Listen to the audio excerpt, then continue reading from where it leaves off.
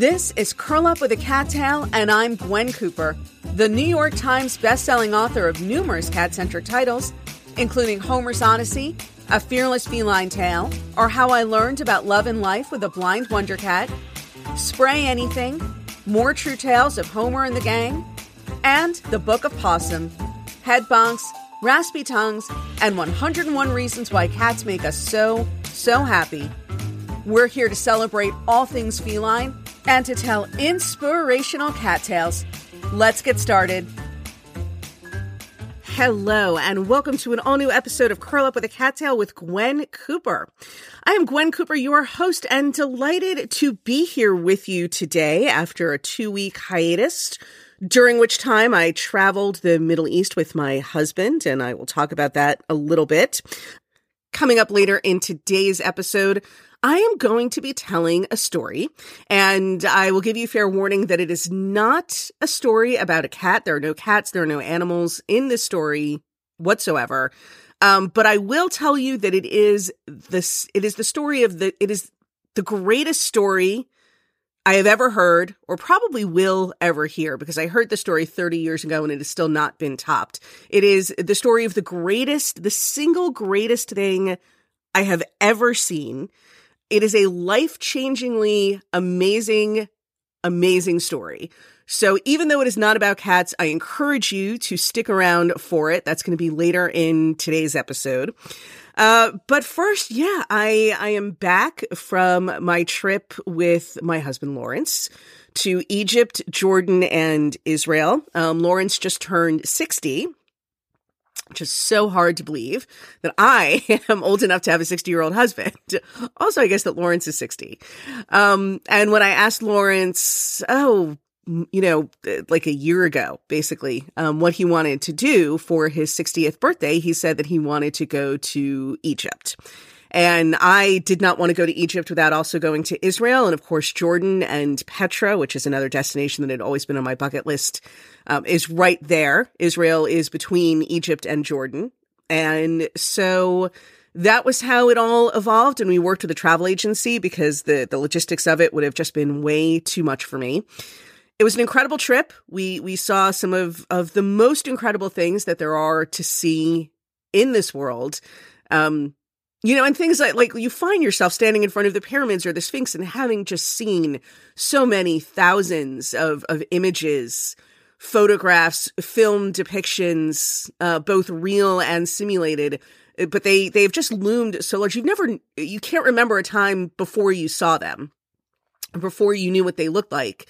And so to be standing there and seeing them in person is a very sort of surreal experience, at least at first.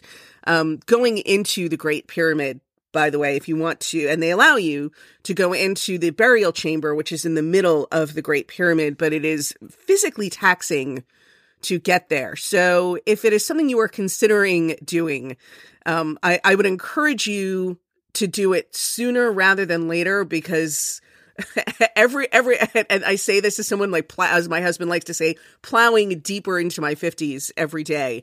But truly every day that goes by when your joints are a little stiffer and getting around is a little bit harder than it used to be, time is not your friend when it comes to visiting the pyramids. There were some older people there, but my legs were talking to me for 3 days.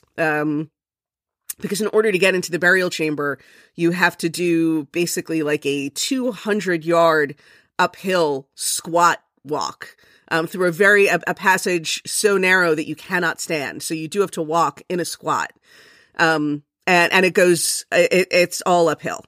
And it is difficult to do. And my thighs were singing for a couple of days afterwards, but at least I felt like I got a good workout. And I don't want to talk, I guess, too much about the sort of vagaries, the generalities of the trip. I am going to write some things and post some pictures for my Patreon community. And so those of you who are a part of it, I encourage you to take a look for that later on.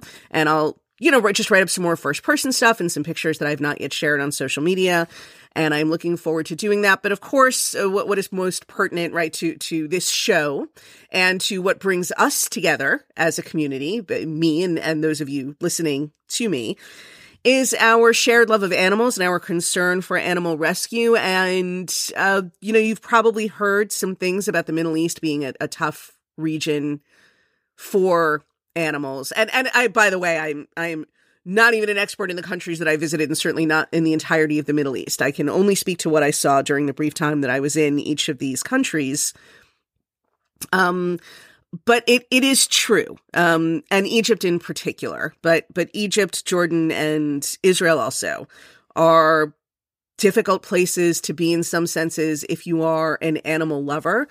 Cairo was especially tough. Cairo was the first city that we visited. It was the first place on our trip, and I'm actually glad that it was, because it's definitely the place that I enjoyed the least. And again, I was there for 3 days, so I cannot claim to be any kind of an expert on Cairo.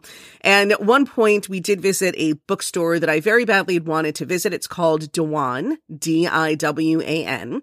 And it is on a charming street called 26th of July Corridor.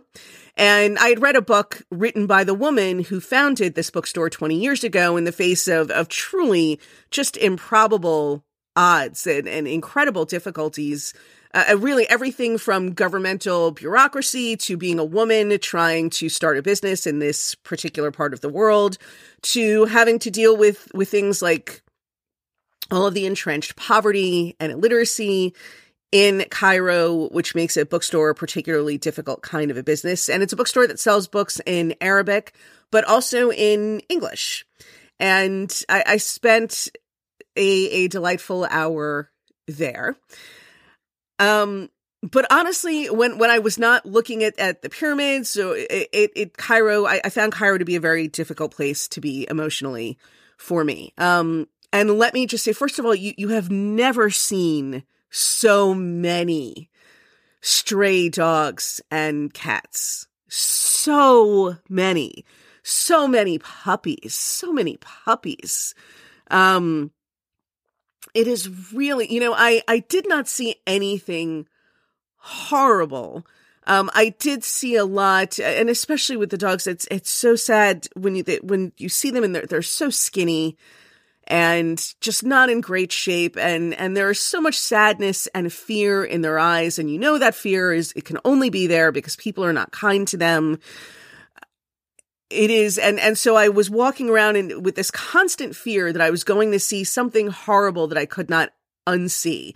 Instead, I saw a lot of things that were sad, but not horrible, at least. But it's at least for me, it was not only difficult because of the animals.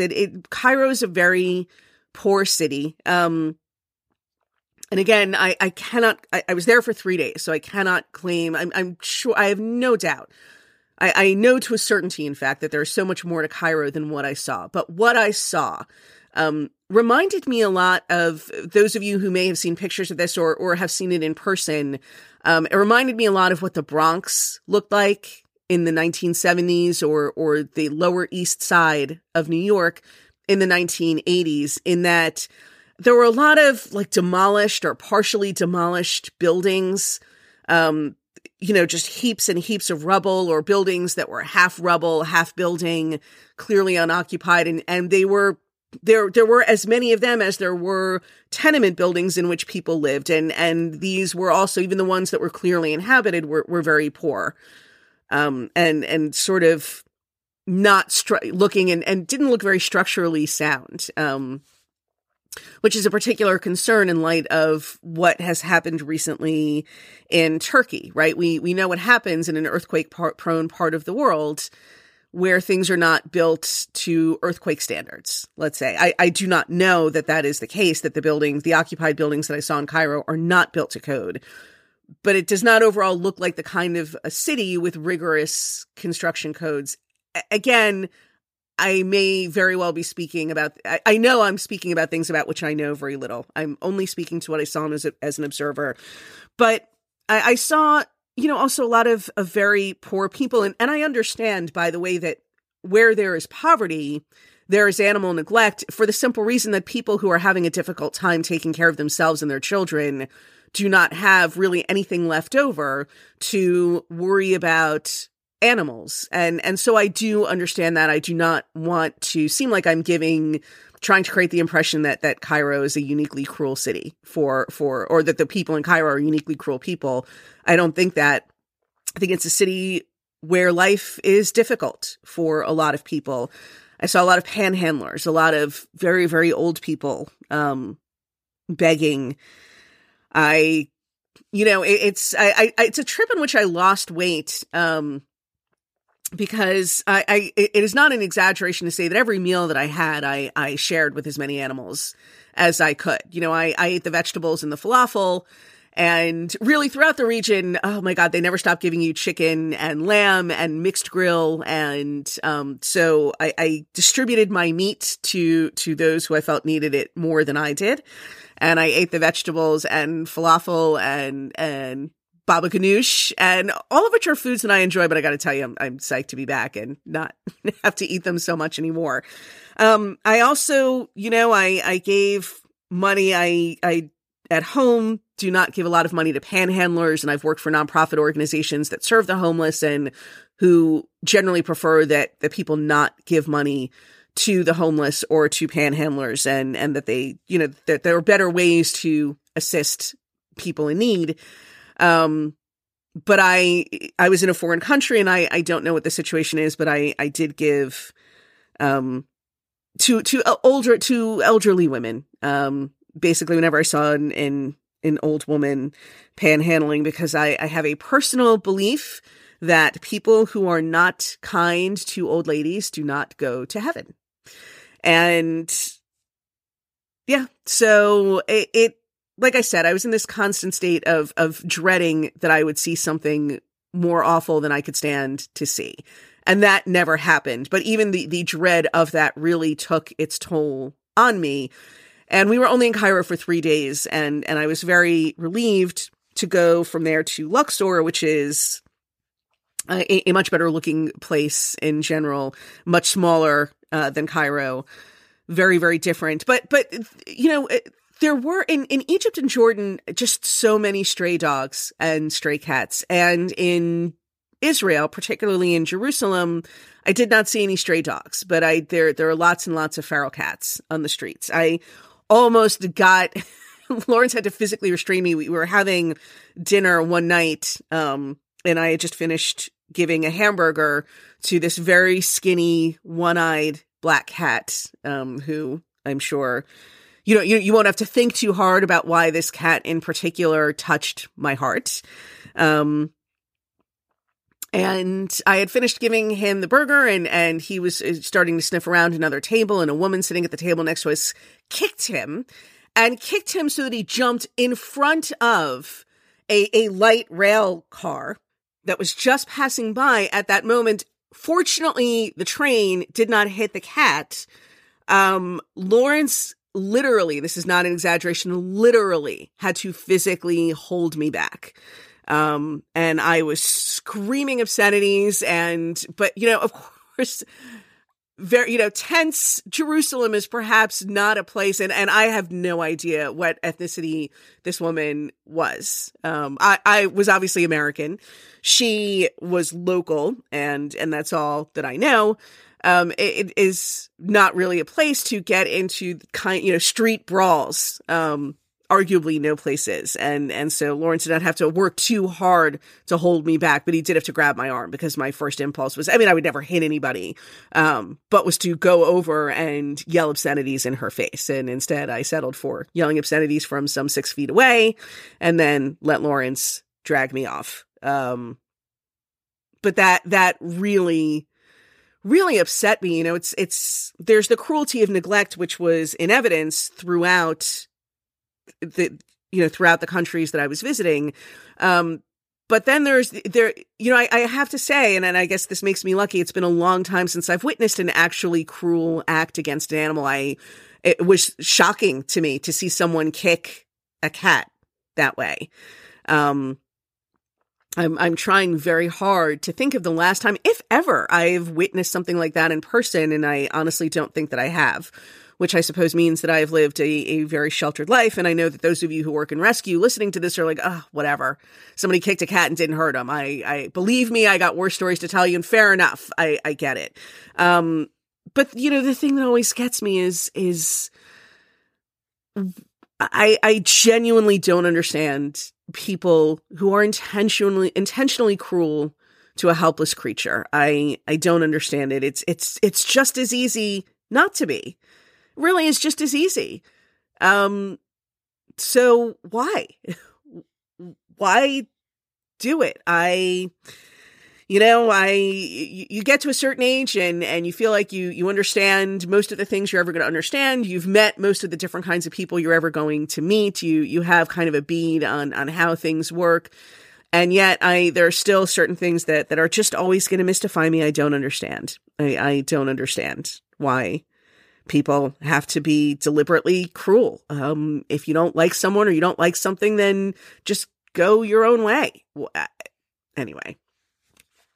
This is, of course, getting into much larger philosophical issues. It is interesting. The only person who I felt we could have sort of engaged in a conversation about it with was our guide in Israel.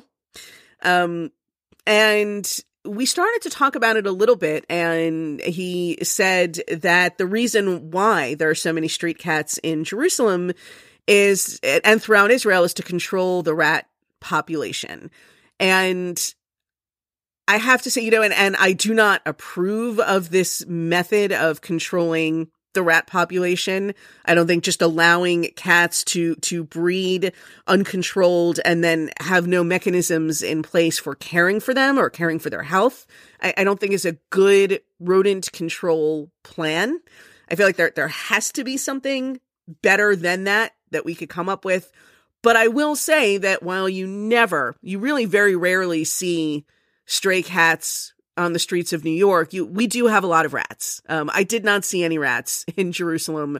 And man, you come to visit New York, if you can get through an entire 24 hours without seeing a rat in Manhattan, then consider yourself very fortunate, or you're just not paying attention because, yeah, they're there, especially since the pandemic. So again, I would still vote for trying to find other methods of controlling the rodent population than allowing cats to simply breed uncontrolled and not be cared for.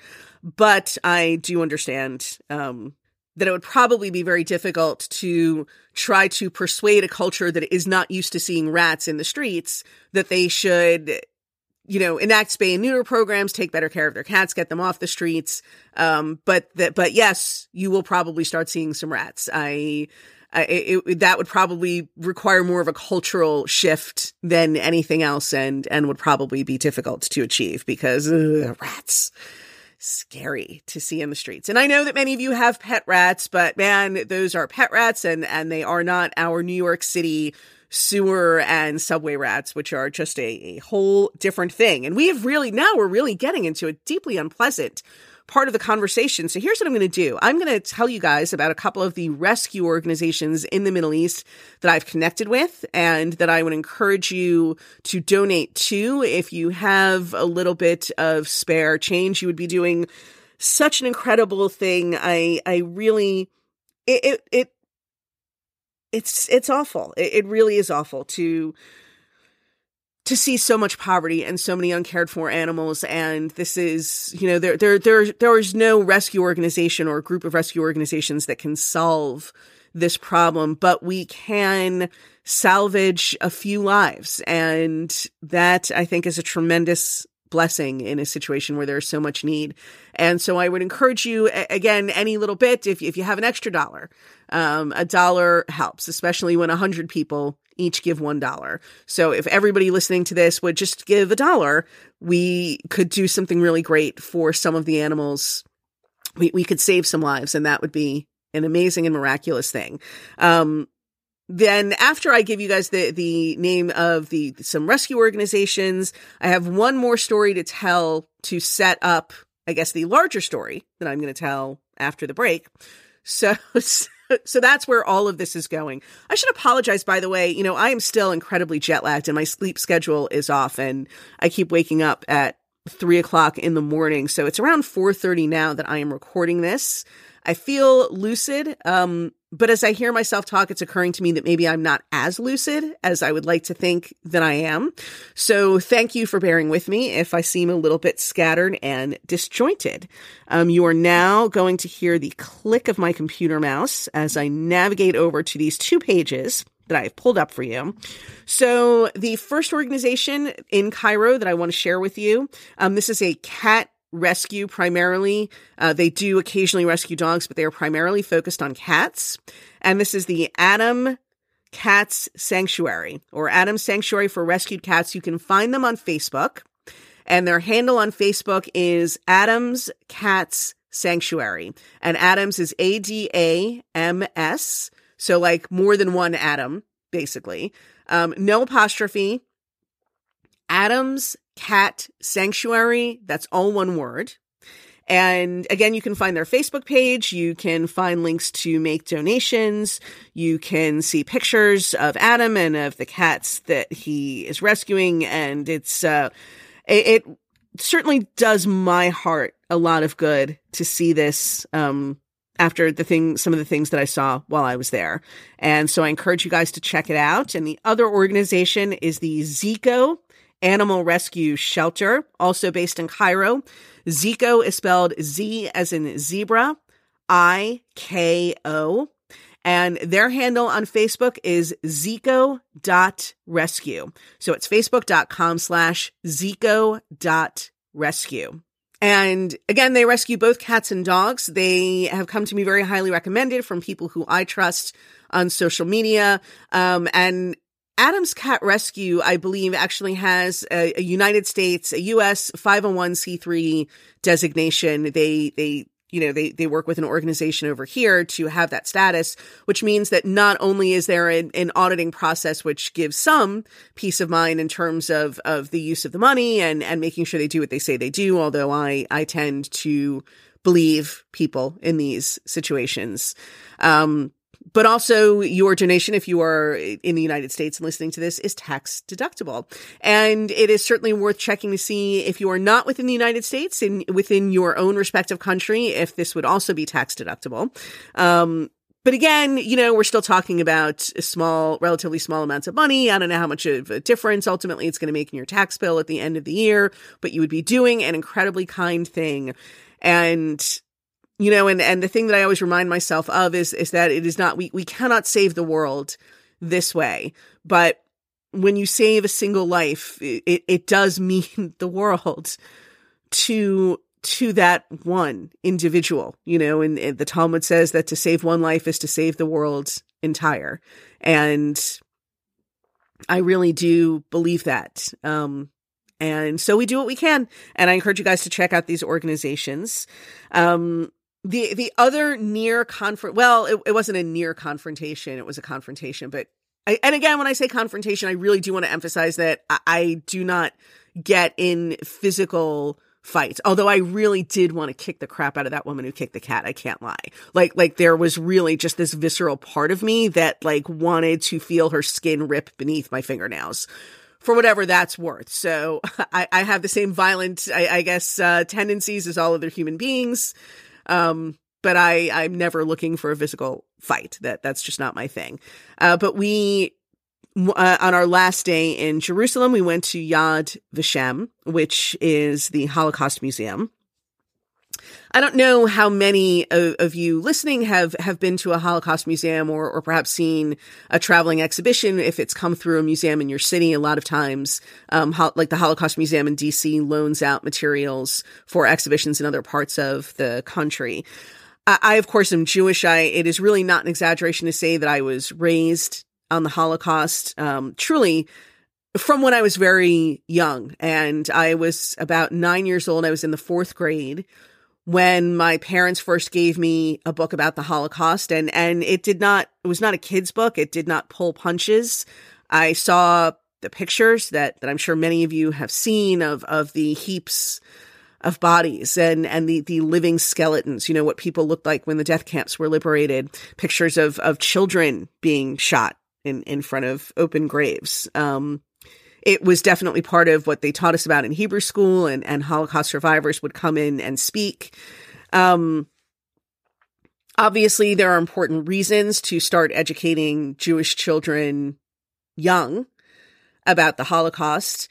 You know, I guess the arguments against showing kids some of the explicit materials that we saw, that we were shown, and that I saw, you know, the two arguments would be one, that it might be traumatic for the children, and the second argument would be that over time that there might be like almost the opposite effect, that you become desensitized. You get so used to seeing certain things that it doesn't shock you or upset you or sort of penetrate your skull the way it may have once done if you'd seen it less or at an older age or whatever the case may be. As far as the, you know, it's too traumatic. I don't know. We live in an age of trigger warnings, I guess. But I think kids are pretty resilient, and you want to pay close attention, and you want to keep an eye on the situation. And if some children seem like they really cannot handle it, that's something you deal with. But we all dealt with it. We all handled it. And I think it was important to make us understand at a young age that this isn't just one of these blah, blah, blah history things that gets talked about. Seeing the pictures makes it very visceral. But I will say that over time, I mean, yes, it does become less viscerally upsetting to see the pictures. It just does. But what for me has never lost its visceral impact is the survivor statements, is listening to survivors tell their stories. And that just wrecks me emotionally as much now as it ever did. You know, going back to when I first started hearing these stories some 40 years ago. And Yad Vashem in Jerusalem is probably the most comprehensive Holocaust museum and memorial that I've ever seen, which of course makes sense. And there were certainly, you know, there's a lot there. There was certainly no lack of recordings of first person survivor statements. And so it was a very emotional experience being there, and I was in a very emotional state. I had just finished listening to a particularly compelling survivor statement. And there, you know, my husband and I were there by ourselves. And of course there are tour groups that come by, and there was one German tour group that was coming through, and they were mixed ages. You know, some people were very old, and there were some teenage girls who presumably were there with their parents. And you know, this is probably more a story about me being an intolerant person. But I ask of you to understand the context. And so, as you know, I just finished listening to this recording of this particularly emotional survivor statement, and I saw that this group of teenage girls, and they were just sitting there, and there were 4 of them, and 3 of them just looked incredibly bored. They were just sitting on stools, you know, where all of these statements were being presented. And one of them, and then there were 3 sitting there looking bored, and then a 4th who was asleep. And just did not seem to me like a place where anybody should be sleeping. It just hit me on the wrong level. And again, you really have to understand that I was fresh from hearing this truly horrifying survivor story. And so I went up to this girl. I mean, I stalked over and I clapped right in her face and I said, "Wake up! This is your history too." And Lawrence, who was across the room, but heard my voice and kind of came over, and I was already walking away. I don't know. So I guess if nothing else, they will have the story to tell about the crazy Jewish woman who yelled at them in the Holocaust Museum. Did not seem to me like a place where somebody should be sleeping. Again, it just seemed particularly disrespectful in light of the story that I had just listened to. The good news for you, however, as the person listening to me now, is that I have an amazing story. It is a Holocaust story. It is not a cat story, but it is the single greatest story that I have ever heard or probably will ever hear It's the greatest thing I've ever seen. It's the greatest story that I have to tell. And I am going to tell it to you now, again, with the advisory that there are no cats or animals of any kind in this story. But I do encourage you, this is truly a life-changingly amazing story. So I encourage you to sit back and get comfortable for about 30 seconds or so while we take a break. And I will return shortly with more Curl Up with a Cattail.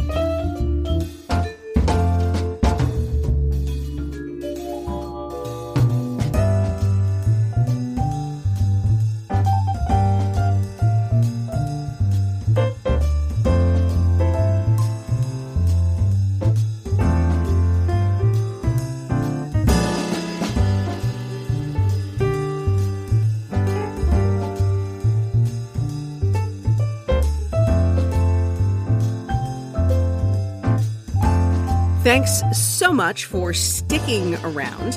I do want to add, by the way, that if my parents had caught 15-year-old me napping in a Holocaust museum, I'm truly afraid to think of what they would have done to me. I understand that the context is a little bit different, that this girl presumably was not Jewish, but nevertheless, that would have been quite an ugly scene. The story that I'm going to tell is a Holocaust story, and I will kick this off by saying that this is, like I said, the greatest thing I've ever seen.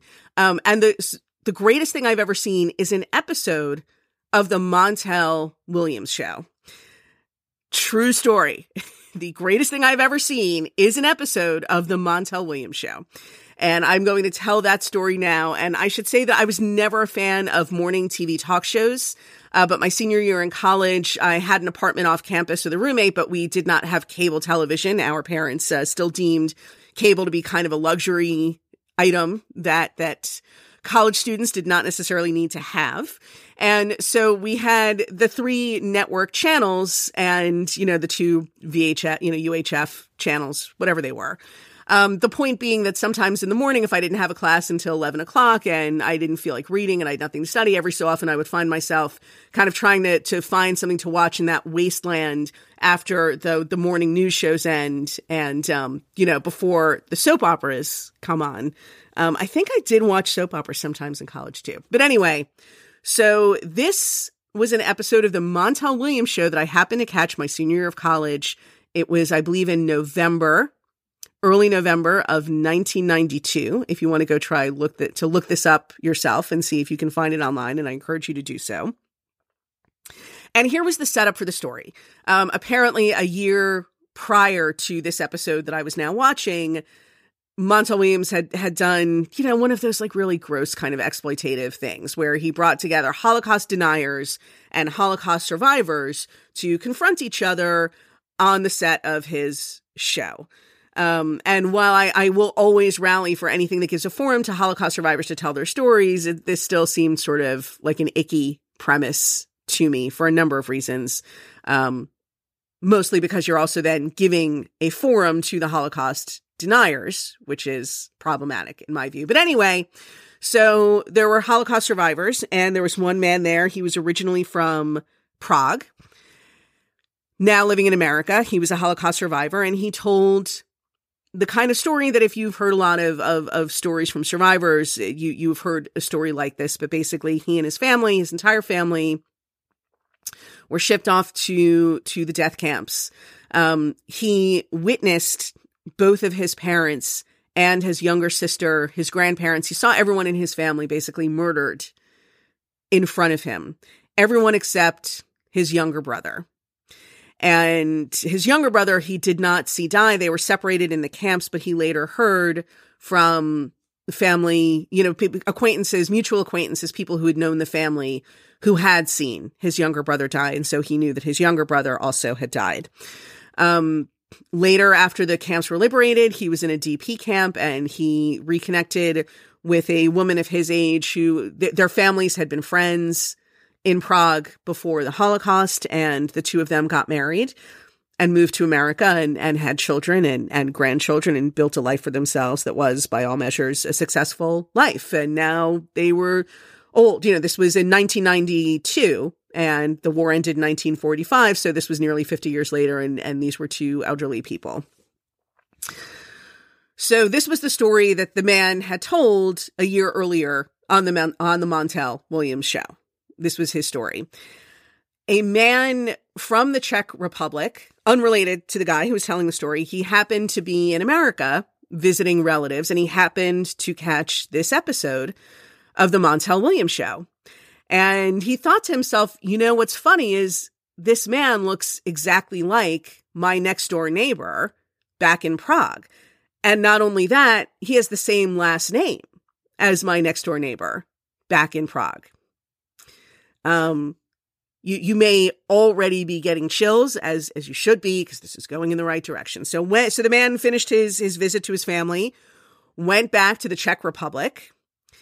At some point a few days later, went knocking on his next door neighbor's door and said, "Forgive me for prying, but I am hoping you will tell me your story."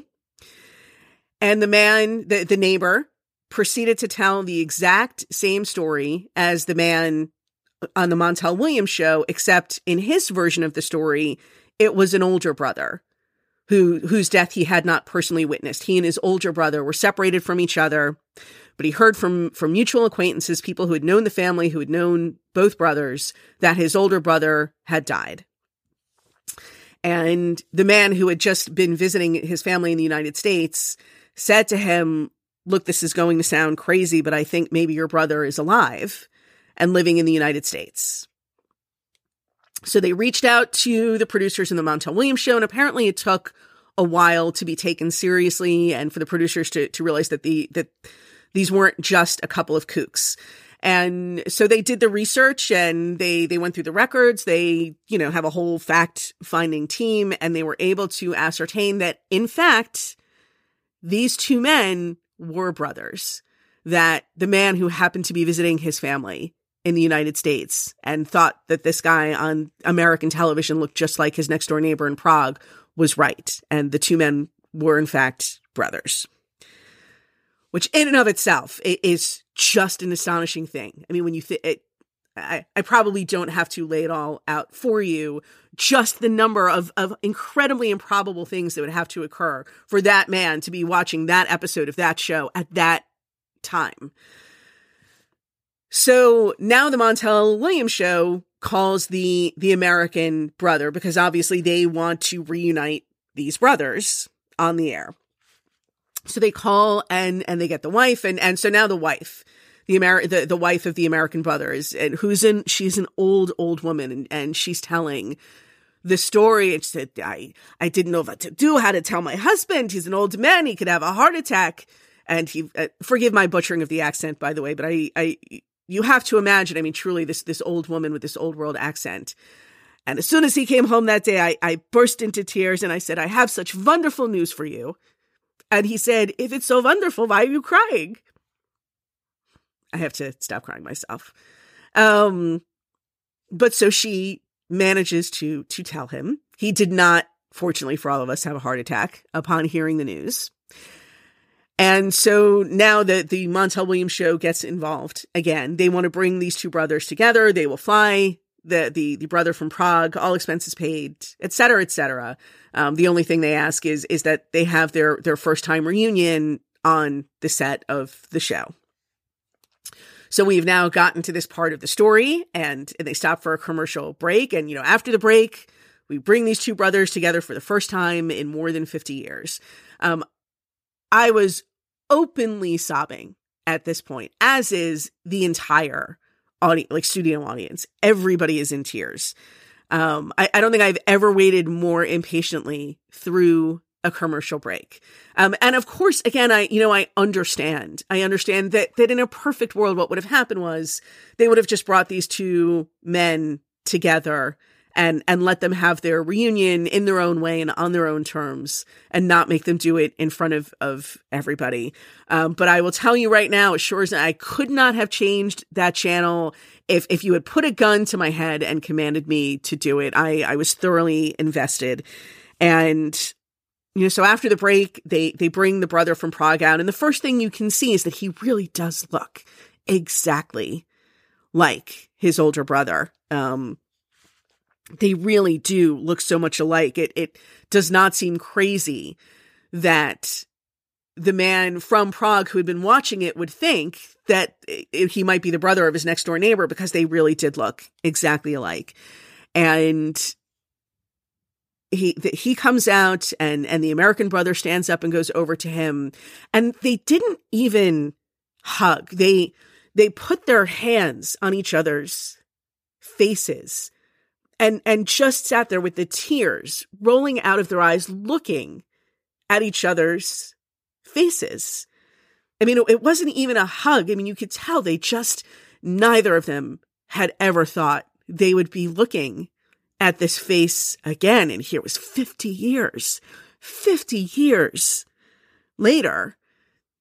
And, from there, they went and they sat down next to each other, and Montel Williams, interviewed them about their lives and what was going on. But the whole time, I mean, they were sitting next to each other, and they just kept touching each other's arms and hands like they couldn't believe they could. And how could you believe it? I mean, how do you even begin to make sense of something like that? But I kid you not when I say it was the most incredible thing I've ever seen. It was the most incredible story. It was definitely something I had to remind myself of.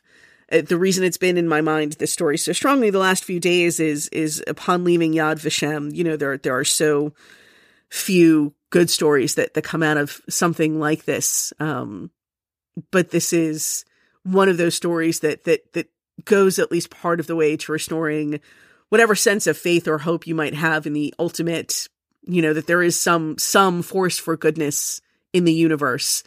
And so I was glad to have it to sort of mentally refer back to after leaving Yad Vashem. And now I've given it to you as well. And again, I encourage you to see, I don't know, but there's so much that's out there now between YouTube and just the vastness of the internet. And I almost don't want to see it again. It made such a forceful impression on me. Lo, these many years ago, again, this was back in 1992. But if you can find it on your own, I encourage you to look for it and do so. It is definitely something worth seeing. And on that note, that decidedly uncat-like, but still, hopefully optimistic and life-affirming note, I am going to sign off for now. But I do look forward to seeing you all again next week for an all-new episode of Curl Up with a Cattail. And that concludes this episode of Curl Up with a Cattail with Gwen Cooper. Don't forget to invite your feline-loving friends to listen to new episodes along with you. If you'd like to subscribe to this podcast, find out how to get your name and your cat's name included in my next book, or leave comments or questions for me to answer in future podcasts, head on over to gwencooper.com now. Thanks so much for joining me, and don't forget to hug your cat today.